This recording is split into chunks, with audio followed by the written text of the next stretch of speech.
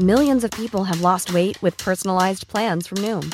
Like Evan, who can't stand salads and still lost 50 pounds. Salads generally for most people are the easy button, right? For me, that wasn't an option. I never really was a salad guy. That's just not who I am. But Noom worked for me. Get your personalized plan today at Noom.com. Real Noom user compensated to provide their story. In 4 weeks, the typical Noom user can expect to lose 1 to 2 pounds per week. Individual results may vary. Hey, Dave. Yeah, Randy. Since we founded Bombas, we've always said our socks, underwear, and T-shirts are super soft. Any new ideas? Maybe sublimely soft. Or disgustingly cozy. Wait, what? I got it. Bombas. Absurdly comfortable essentials for yourself and for those facing homelessness. Because one purchased equals one donated. Wow, did we just write an ad? Yes. Bombas. Big comfort for everyone. Go to bombas.com/ACAST and use code ACAST for 20% off your first purchase. This Mother's Day, celebrate the extraordinary women in your life with a heartfelt gift from Blue Nile. Whether it's for your mom, a mother figure, or yourself as a mom, find that perfect piece to express your love and appreciation. Explore Blue Nile's exquisite pearls and mesmerizing gemstones that she's sure to love. Enjoy fast shipping options like guaranteed free shipping and returns. Make this Mother's Day unforgettable with a piece from Blue Nile. Right now, get up to 50% off at BlueNile.com. That's BlueNile.com.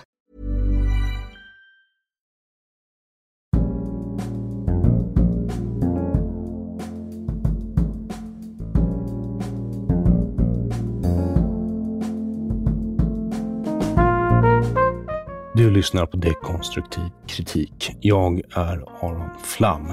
När nu många skriker vi såg det inte komma och en hel del skriver vi såg det komma, fanns det de som inte bara såg det komma utan skrev hela böcker om vad som höll på att hända.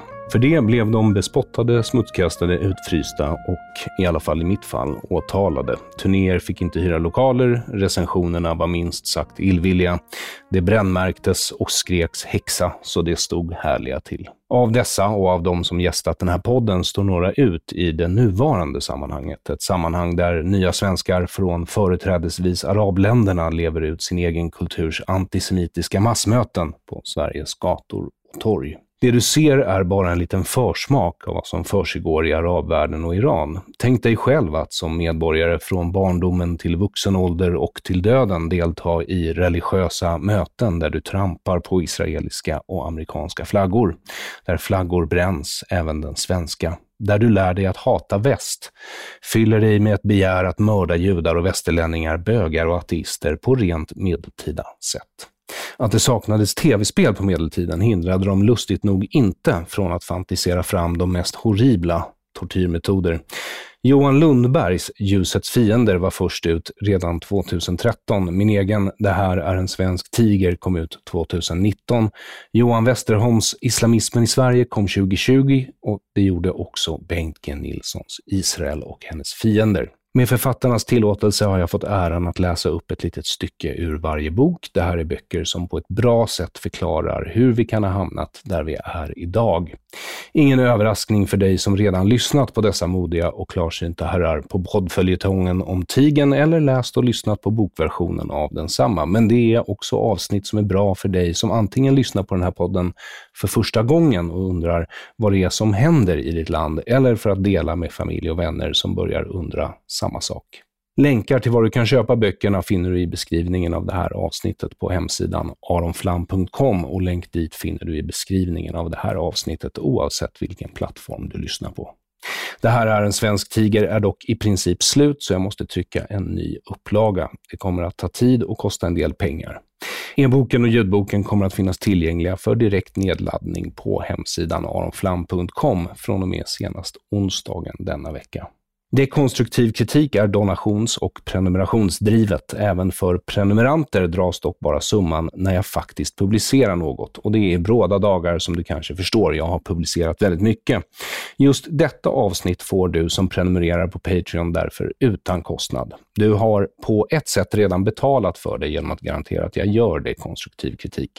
Det släpps samtidigt till allmänheten och på Patreon. Annars kommer avsnitt ut för Patreons på fredagar och allmänheten på söndagar.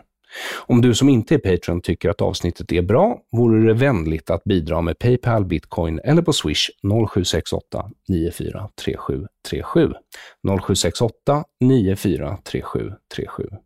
Just nu ser det ut som att jag kommer att återpublicera en del gamla avsnitt under veckan. Kostnadsfritt för dig som är Patreon, för du har som sagt redan varit med och betalat för dem. Men som sagt, vill du bidra går det alltid att göra på PayPal med Bitcoin eller på Swish 0768 943737. De här gamla avsnitten är återigen relevanta och förtjänar en ny publicering. Det finns också ytterst få biljetter kvar till den 5 och den 12 november för min Woke in Progress på Scalateatern i Stockholm. Stort tack till dig som kom den 29 oktober, mysigt och intimt. För dig som vare sig ber eller gråter återstår bara skrattet ibland. Så kom om du får biljett den 5 och 12. Jag kommer också släppa in på dörren, men där finns bara cirka 30 platser. Så du vet att det finns en risk att du får vända.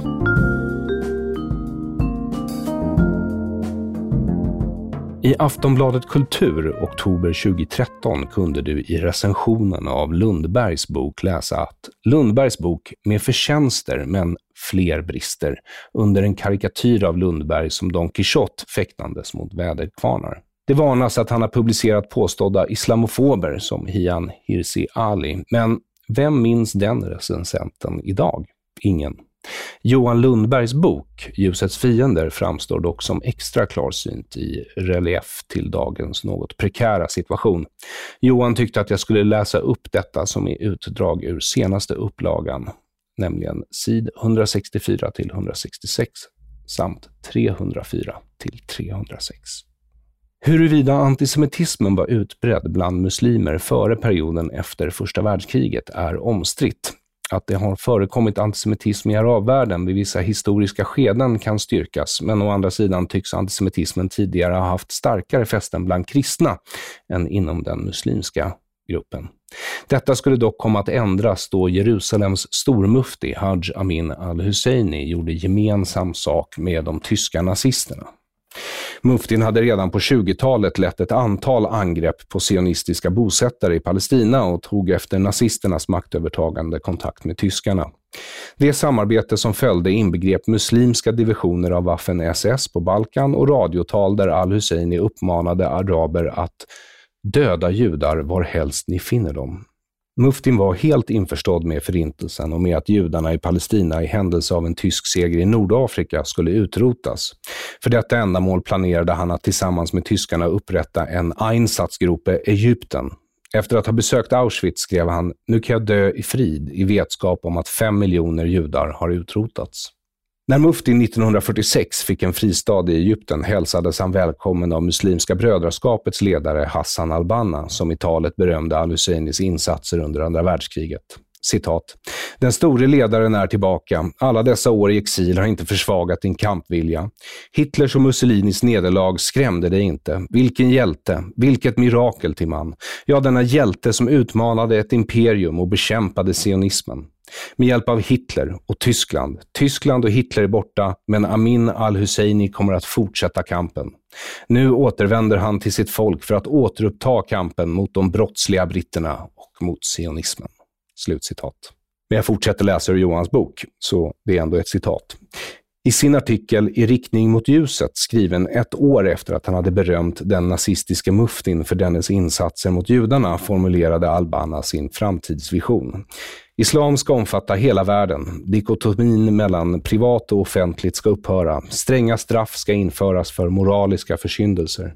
Äktenskapsbrott ska bestraffas med piskning. Förbud inrättas mot dans, sång och provocerande berättelser, liksom mot kritik av den islamska läran. Åtgärder ska sättas in för utan tillärning av Koranen och sist men inte minst ska en islamsk militärmakt byggas upp, överlägsen Mussolinis, Hitlers och Stalins, därför att den islamska våldsmakten föredrar fred. Andra världskriget fick inte som konsekvens att antisemitismen i den här sortens rörelser blev tabubelagd eller ens försvagades. Tvärtom accentuerades den snarast under 1900-talets andra hälft. När Hamas grundades som en palestinsk gren av Muslimska brödraskapet antog rörelsen till exempel stadgar där den dag förutspås, citat, "då muslimer kommer att döda judar tills de gömmer sig bakom ett träd och eller en sten", artikel 7. I artikel 17 i samma stadgar fastslås att kvinnor bör förpassas till hemmets sfär därför att det är svårt att skydda dem från sionistiska organisationer som med sina obegränsade ekonomiska resurser manipulerar oss alla genom Rotary och frimurare. Och i artikel 22 heter det att sionisterna genom sina rikedomar lägger andra länder under sig och suger ut deras tillgångar samt har orsakat alla krig och alla revolutioner, vilka de sedan profiterar på.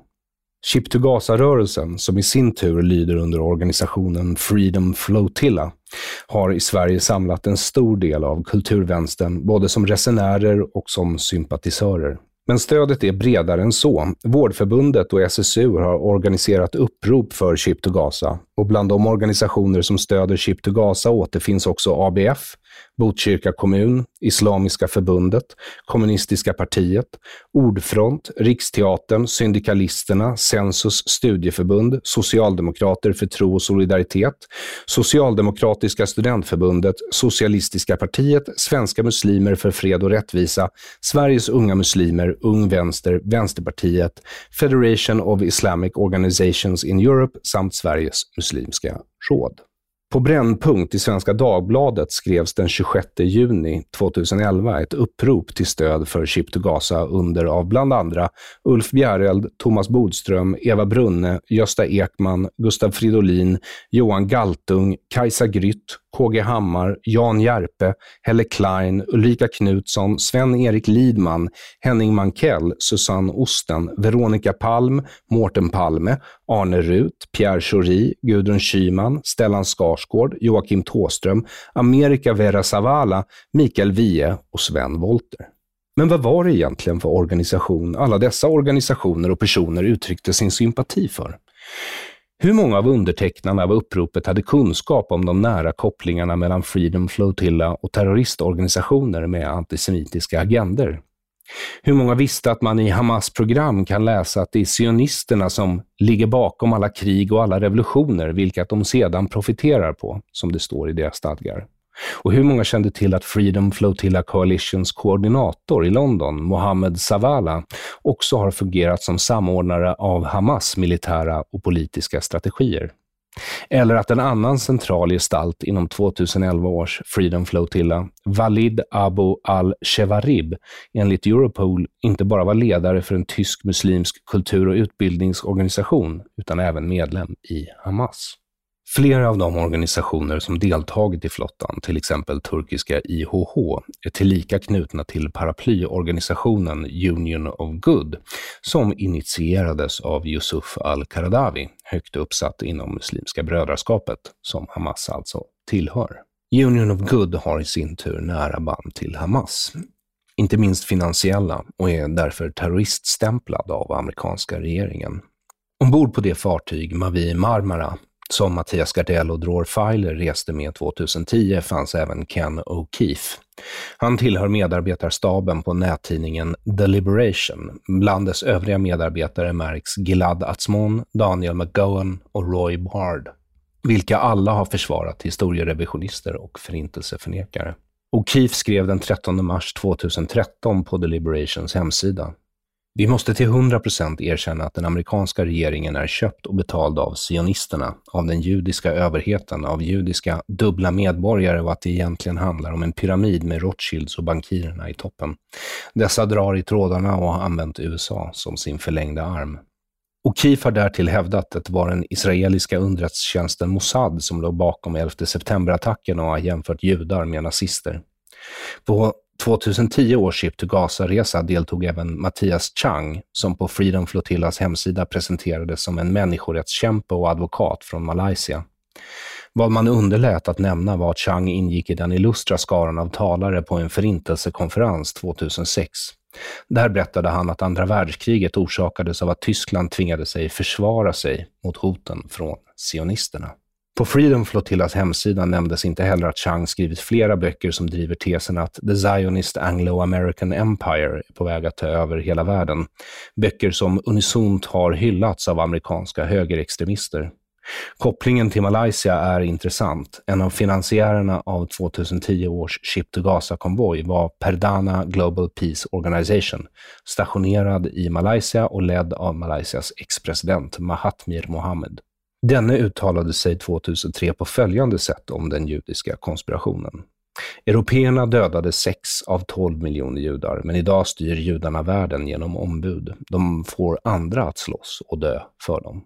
Och 2012 skrev han på sin blogg: "Jag är glad att bli kallad antisemit. Hur skulle jag kunna vara annat när judarna, som så ofta talar om sitt fasansfulla lidande under förintelsen, visar samma nazistiska grymhet och hjärtlöshet inte bara mot sina fiender utan även mot sina allierade så fort som någon försöker stoppa det vettlösa dödandet av deras palestinska fiender." Slutcitat. Att vänsterpartisten Dror Feiler tagit parti för diverse terrororganisationer och har samarbetat med antisemiterna som finansierade, organiserade och reste med Ship to Gaza 2010 hindrade inte att han och hans fru 2011 belönades med Konstnärsnämndens Dynamo-stipendium på 150 000 kronor. Konstnärsnämnden är en statlig myndighet. Slut citat.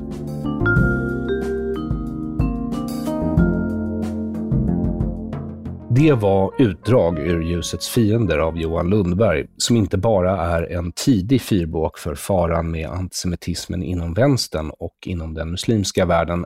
Han har också skrivit ett vackert litterärt verk som med litteraturvetarens penna tecknar en tidig bild av alliansen mellan socialister i väst, från miljöpartister och kommunister till högt uppburna socialdemokrater och islamister. En allians uppmuntrad och skapad av Iran, Ryssland och Kina. Det stora hotet mot judar, inte bara i Israel utan över hela världen, som du kunde höra Hamas uppmana alla muslimer att döda då alla judar den 13 oktober i år, kommer i väst alltså från muslimer och vänstern. Och så har det varit mycket länge. Så vitt jag kan förstå postades inlägget på Greta Thunbergs skolstrejkande sammanslutning Fridays for Future klockan 3 på natten den 26 oktober 2023. 8 bilder med text under vilken de i inläggets rubrik skrivit "Please read carefully", #FreePalestine. Den första bilden förklarar "This is how Western media brainwashes you into standing with Israel". Det är en snygg referens till tanken om att judar styr media, i alla fall i väst. Kan du dessutom förstå exakt hur antisemitiska Fridays for Future måste vara när de tycker att kanaler som Public Service, BBC eller Al Jazeera är vinklade till Israels fördel? Den andra bilden förklarar att Israel är en apartheidstat och att det som pågår i konflikten är ett israeliskt folkmord på palestinier. Att apartheid var ett system som den sydafrikanska staten förtryckte sina egna medborgare med, för de svarta i Sydafrika var nämligen, till skillnad från palestinierna i Gaza, sydafrikanska medborgare. Medborgarna i Gaza är Israels uttalade fiender. De är inte medborgare. De har haft självstyre sedan 2006. Och ändå försåg Israel Gaza med el, vatten, arbetstillfällen och gratis sjukvård. I alla fall tills för 3 veckor sedan. Och med tanke på att Gaza och Västbankens befolkningar ökat lavinartat sedan 1948. 1967 till exempel så fanns det 350 000 Gazabor. Och nu, 2023, så är de mellan 2,2 och 2,5 miljoner. Så israelerna måste vara synnerligen dåliga på det här med folkmord. De tror också, och med dem menar jag alltså Fridays for Future, att palestinierna är Israels ursprungsbefolkning. Så är det inte. De äldsta kvarvarande ättlingarna till landet är judarna, om man nu ska vara sån. Men jag är inte förvånad. Jag har nämligen skrivit om Greta förr. Hur den enda fråga hon från början verkade bekymra sig om ingick i ett ideologiskt paket där antisionismen, detta nyspråk för antisemitism, ingick tillsammans med genusvetenskap, transaktivism och kritisk rasteori.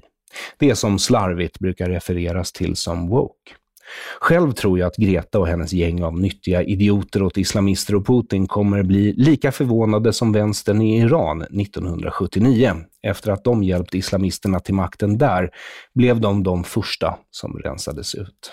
Antisionism är ett gammalt sovjetiskt påfund. Det skapades att i akt och mening smutskasta Israel på antisemitisk grund och för att det var en lierad med västerlandet. De som använder det kanske är lika obekanta med frasens ursprung som de är med att politisk korrekthet är ett uttryck från Stalins Ryssland. Det är heller inte något positivt. Antisionism är alltså antisemitism. Jag är dock inte förvånad igen.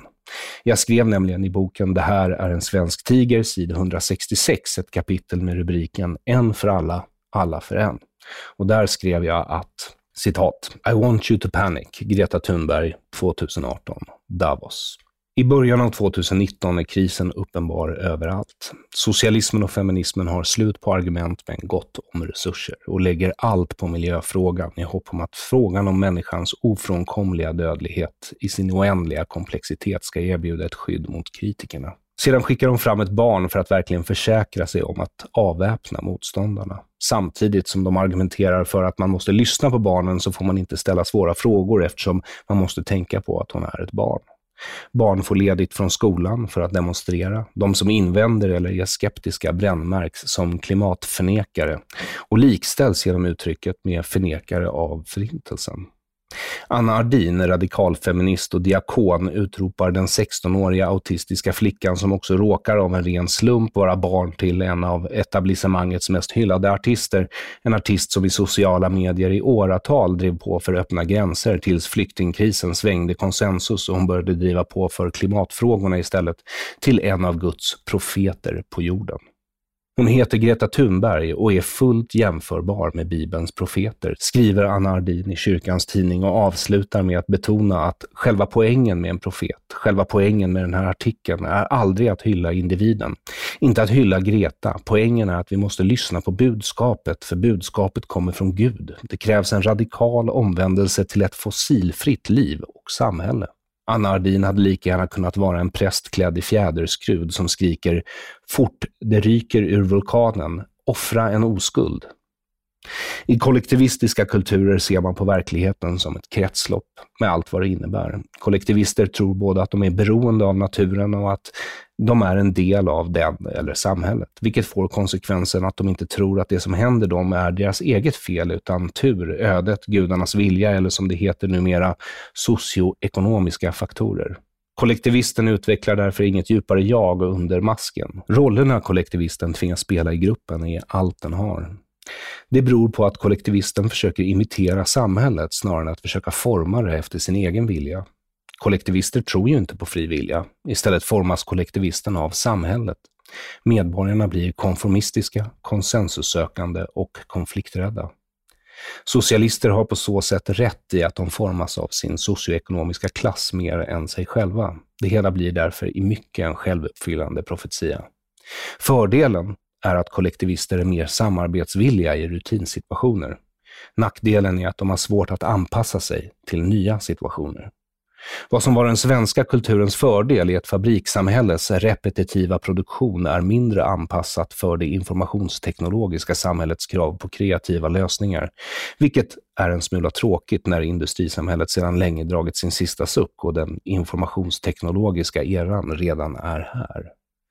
Konformism blir en del av kollektivistens identitet.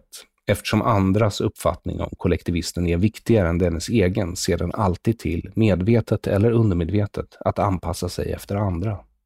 Hur du påverkar andra är din personlighets själva centrum.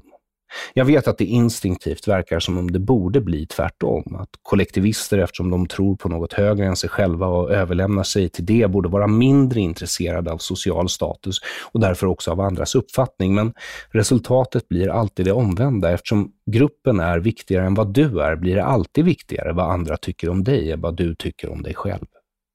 Vilket gör att du hela tiden måste positionera dig i gruppen. Det kan låta jobbigt, men du slipper i alla fall inre konflikter. Dessa kan du istället projicera på andevärldens demoner, häxkraft eller missnöjda gudar, men alla ger samma utfall i den verkliga världen. Syndabockar. Man skyller på en häxa eller tar ut sin vrede genom mobben och hittar en syndabock. Judar, muslimer, bögar, svarta eller som i MeToo, vita heterosexuella män, även om en och annan kvinna också strök med av bara farten. Slutcitat. Nazismen har ändå en del gemensamt med naturdyrkarna i Fridays for Future och Extinction Rebellion, vars medgrundare Roger Hallam blev anklagad för att förneka eller förringa förintelsen 2019. De tror inte på individen, de tror på konspirationsteorier. Det är ingen slump att Greta redan då förekom i min bok. Det här är en svensk tiger handlar om antisemitism inom vänstern. Greta kanske var gullig när hon var barn. Jag tyckte ju inte det, men det tycks ha varit en allmän uppfattning. Nu är hon inte längre ett barn och verkligen inte gullig.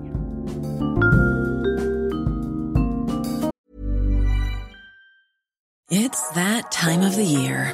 Your vacation is coming up. You can already hear the beach waves, feel the warm breeze, relax and think about work. You really, really want it all to work out while you're away. Monday.com gives you and the team that peace of mind. When all work is on one platform and everyone's in sync, things just flow. Wherever you are, tap the banner to go to Monday.com. Millions of people have lost weight with personalized plans from Noom. Like Evan, who can't stand salads and still lost 50 pounds. Salads generally for most people are the easy button, right? For me, that wasn't an option.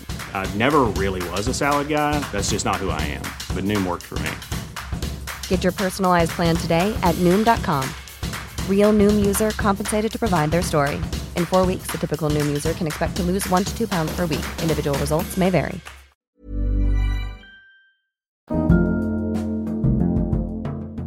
Johan Westerholms Islamismen i Sverige kom ut 2020. Den borde vara obligatorisk läsning för våra politiker. Den har också ett mycket tydligt omslag som jag själv kom på idén till. Det är islams röd-vit-gröna fana med halvmånen och skäran och hammaren och skäran sammanfogade till en enhet. Övertydligt kan tyckas, men det hjälpte föga. Boken handlar om Muslimska brödraskapets etablering i Sverige, understöd och hjälpt av främst Socialdemokraterna, men även Moderater och Centern till höger har varit infiltrerade av islamister och via Sverige MBs etablering i Europa. Johan Westerholm har gästat podden många gånger och ett av de avsnitt jag troligtvis kommer att återpublicera den här veckan är säkert Johan Westerholms jihad eller islamismen i Sverige. Johan Westerholm har själv bakgrund inom socialdemokratin men har länge skrivit om problemet med antisemitismen inom vänstern och den islamistiska infiltrationen av svenska myndigheter, organisationer och föreningar. Det är dock inte islamismen i Sverige jag ska läsa högt ur idag, utan jag har fått tillåtelse att faktiskt läsa ett kapitel ur Johans kommande bok, Ur askan i elden. Kapitlet heter Kejsaren av Portugalien. Citat. Kejsaren av Portugalien är en roman av den svenska författarinnan Selma Lagerlöf från 1914. Romanen utspelas på 1860- eller 1870-talet i Lagerlöfs hembygd i Värmland och handlar om torparen Jan i Skrolycka. Han älskar sin dotter över allt annat, men när hon flyttar till Stockholm och aldrig hör av sig sjunker han in i en drömvärld där hon är förnäm kejsarinna av Portugalien och han tror att han själv är kejsare. Hela hans tillvaro domineras av tankarna på hennes återkomst och vad som då ska ske. Historien i Kejsaren utan land som lever i sin drömvärld har trots sitt helt annorlunda narrativ om en galenskap som bottnar i sorg flera beröringspunkter med PLO, Fatah, Hamas och inte minst den framlidne Yasser Arafat. En statschef utan stat, en stat utan land, ett land utan folk och inte minst ett folk utan gemensam historia. Palestina består av olika etniciteter. Det finns palestinier som är arabiska, majoritet, kurdiska, syriska-assyriska, armenier och afroarabiska. Den arabiska befolkningen kommer från olika arabiska civilisationer som fanns i Palestina som gassaniderna, nabatéerna, kedariterna, umayyaderna, abbesiderna och några andra. Den armeniska befolkningen fanns där under mycket lång tid, nästan 2000 år. Men många kom till Palestina på senare tid medan de flydde förföljelse. Syrianer och assyrier är från de olika imperier och civilisationer som styrde Palestina som det assyriska riket, det babylonska riket, kungariket Aram och andra. Många kurder flyttade in i Palestina under Salahuddin al-Ayyubis regeringstid, vilket är det minsta namnet på många palestinier som ursprungligen är kurder. Världens och inte minst Sveriges syn på Israel-Palestina-konflikten har skiftat från en från början Israelvänlig politik till att bli allt mer ifrågasättande. ifrågasättande på gränsen till Israelfientlig. Det är idag många som förknippar denna svängning med Olof Palmes tid vid makten, men detta är inte en helt korrekt bild. Förändringen, eller i varje fall början till förändringen, inleddes flera år innan Olof Palme i formella termer efterträdde Tage Erlander. För att förklara hur detta skifte gick till måste tiden vridas tillbaka till 1962 då Olof Palme besökte Algeriets huvudstad Alger inom ramen för sitt uppdrag som styrelseledamot i biståndsnämnden. Föregångare till dagens sida. Besöket genomfördes bara månaderna efter att Algeriet fått sin självständighet och ett mer än 7 år långt inbördeskrig nått sitt slut. Palme blev djupt berörd av det han såg och återkom vid flertalet tillfällen senare i livet till denna resa. Palme menade att det var då han förstod vikten av att stödja frihetsrörelser. Det var i Alger som Palme 12 år senare, 1974, kom att introduceras till Yasser Arafat för första gången. Men vägen dit förbereddes av andra. 2 personer har kommit att knytas till den utveckling som sedan förseglades av Olof Palme. Den tidigare utrikesministern Sten Andersson och den tidigare biståndsministern Pierre Schori, bägge socialdemokrater. Sten Andersson var inledningsvis och dokumenterat Israelvänlig en bit in på 60-talet tills han enligt en av hans senare återgivna versioner, det finns fler då han ändrar sig vid minst 2 tillfällen, blev påverkad av sin son som en sommar arbetade på en kibbutz. Sonen menade att de palestinska araberna behandlades avsevärt mycket sämre än sina judiska jämnåriga av förmännen, något som fick Andersson att börja vackla i sin syn på staten Israel enligt hans egen beskrivning i efterhand. En annan version som han återgivit är ett gräl med Israels utrikesminister som vid den tiden var Golda Meir om behandlingen av de palestinska araberna. För det är just i detta sistnämnda som historien om de palestinska araberna sedan byter riktning. Detta sker genom en markant förändring av hur eller i vilka termer som Socialdemokraterna och sen regeringen benämner de palestinier som övergav sina hem dels 1948 men även som en konsekvens av sexdagarskriget 1967. Helt avgörande för historiens skifte är det representationskontor som PLO och Yasser Arafats Fatah öppnade i Alger 1964. Moskva, drömverkstaden. Detta öppnande kom inte till av en slump. Initiativet, eller den avgörande impuls som satte igång processen om utropande av en palestinsk statsbildning i det som var det tidigare palestinska mandatet, kom från Moskva, Kreml. 1964 definierade Sovjetunionen den strategi som skulle forma flera lojala satellit- och vasallstater i Mellanöstern som i allt väsentligt dominerades av de forna kolonialmakterna. Ett av dessa medel var skapandet av en palestinsk stat.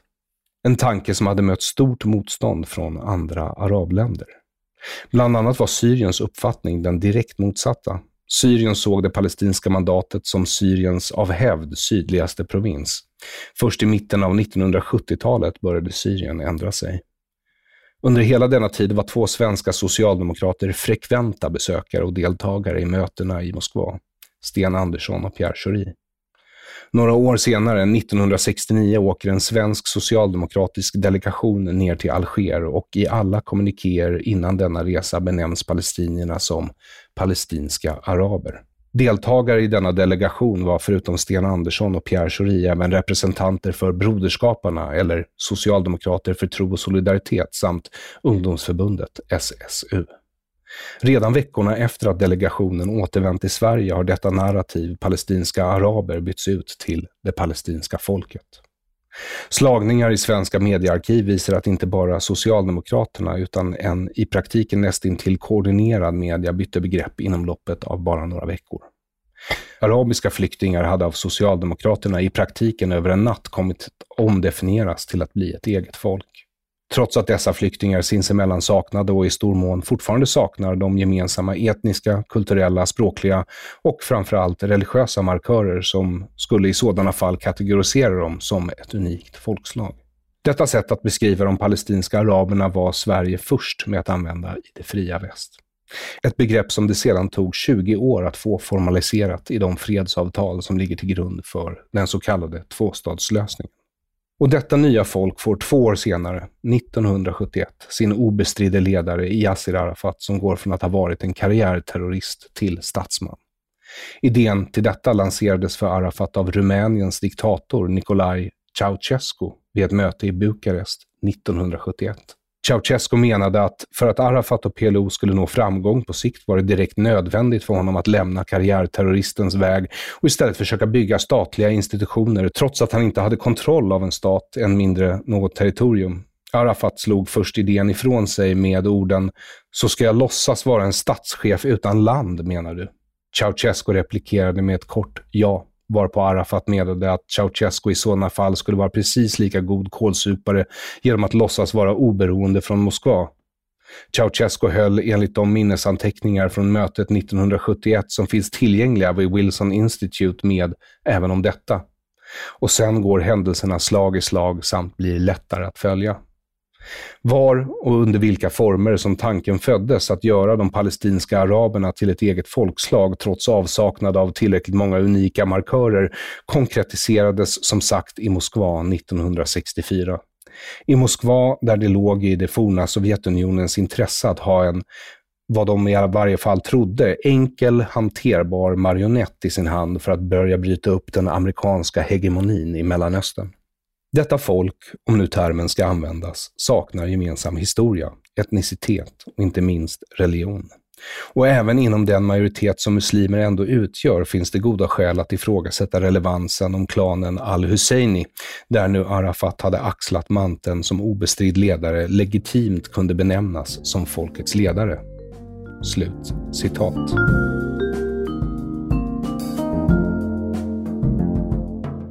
Det där var Johan Westerholms Ur askan i elden. Det var inte hela kapitlet för det hade blivit för långt, men det var alltså en del av den boken. Och den finns ännu inte att köpa, men kommer förhoppningsvis snart. Annars går det bra att läsa Islamismen i Sverige, som handlar om Muslimska brödraskapets etablering här. Bengt Nilsson är journalist och författare med förflutet inom vänstern. På äldre dagar har han dock omvärderat sin position. När han gästade podden och jag frågade honom varför hans bok knappt nämner antisemitism, trots att den bara handlar om det, så strömmade det ur honom.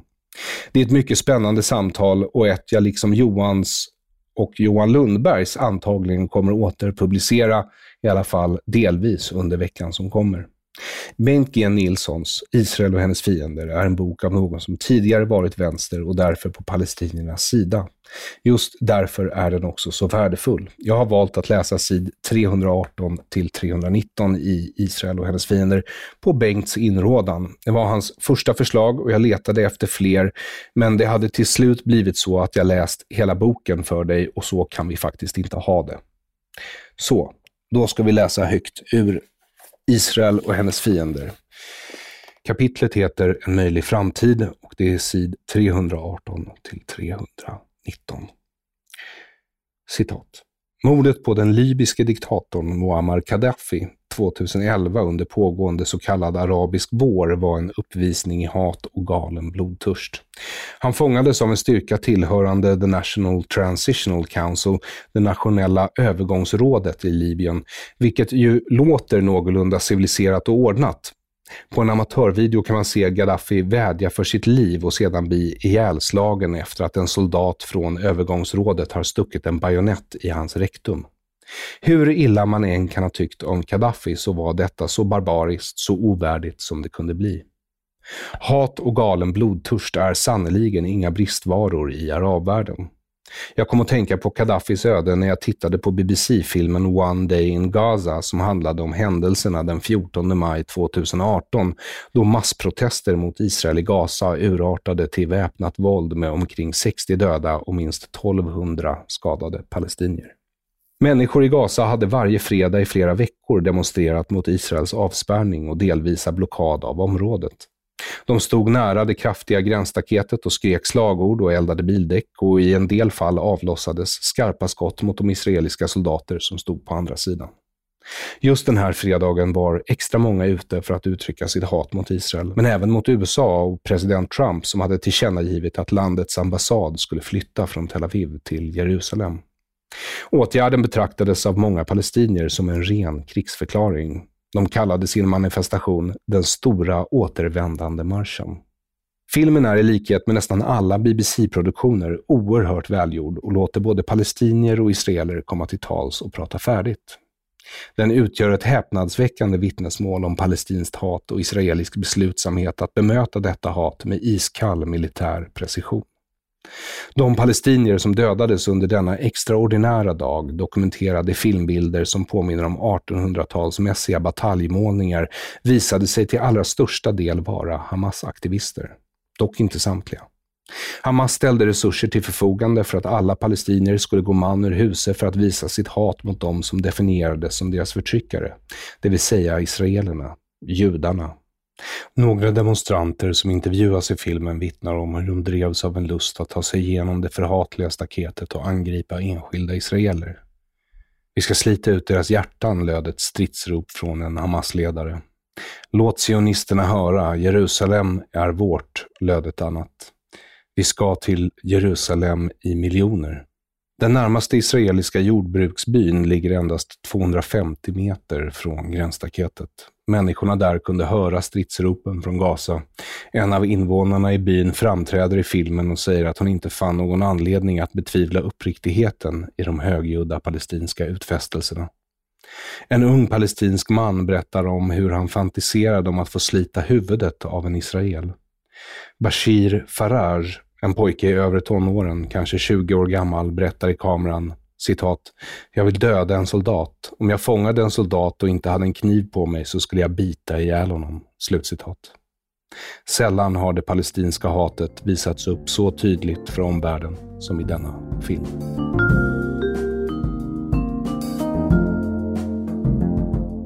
Det var sid 318 och 319 ur Bengt Nilssons bok Israel och hennes fiender. Du har också hört mig läsa ur Ljusets fiender av Johan Lundberg. Det här är en svensk tiger av mig, Aron Flam, och Ur askan i elden av Johan Westerholm. Du finner länkar till Johan Lundbergs Ljusets fiender och Bengt G. Nilssons bok Israel och hennes fiender på min hemsida aronflam.com. Westerholms Ur askan i elden är inte ute i handen ännu, men jag kommer att länka till islamismen i Sverige så att du kan sticka till din lokalpolitiker eller riksdagsledamot ett exemplar. Så hoppas jag att du ser fram emot Johans kommande bok Ur askan i elden lika mycket som jag själv gör. Det här är en svensk tiger, finns för tillfället bara som ljudbok och e-bok på hemsidan aronflam.com/shop. Och under veckan ska jag försöka ta ut några av de viktigaste avsnitten eller delar av avsnitt för återpublicering. Det kommer också att släppas helt nytt material om situationen som pågår i Israel, i Sverige och resten av världen, så håll ögon och öron öppna. Tack för att du bidrar till produktionen av dekonstruktiv kritik. Du som är Patreon behöver inte oroa dig, inget extra dras för detta avsnitt eller de återpubliceringar som görs. Du har redan betalat för återpubliceringarna och en del av det du betalar mig för att producera är exakt den typ av information som människor behöver just nu. Jag ska försöka göra publiceringarna så delningsvänliga som möjligt. Det går givetvis bra att stötta podden direkt via PayPal med Bitcoin eller på Swish 0768 943737. 0768 943737. Biljetter till min Woke in Progress finner du på Biletto. Datum kvar är den 5 eller 12 november. Det kommer också finnas cirka 30 platser på dörren. Men eftersom det blir fullt snabbt så ta risken bara om du är beredd att vända. Jag är Aron Flam. Till nästa gång. Ha en god tidsenhet.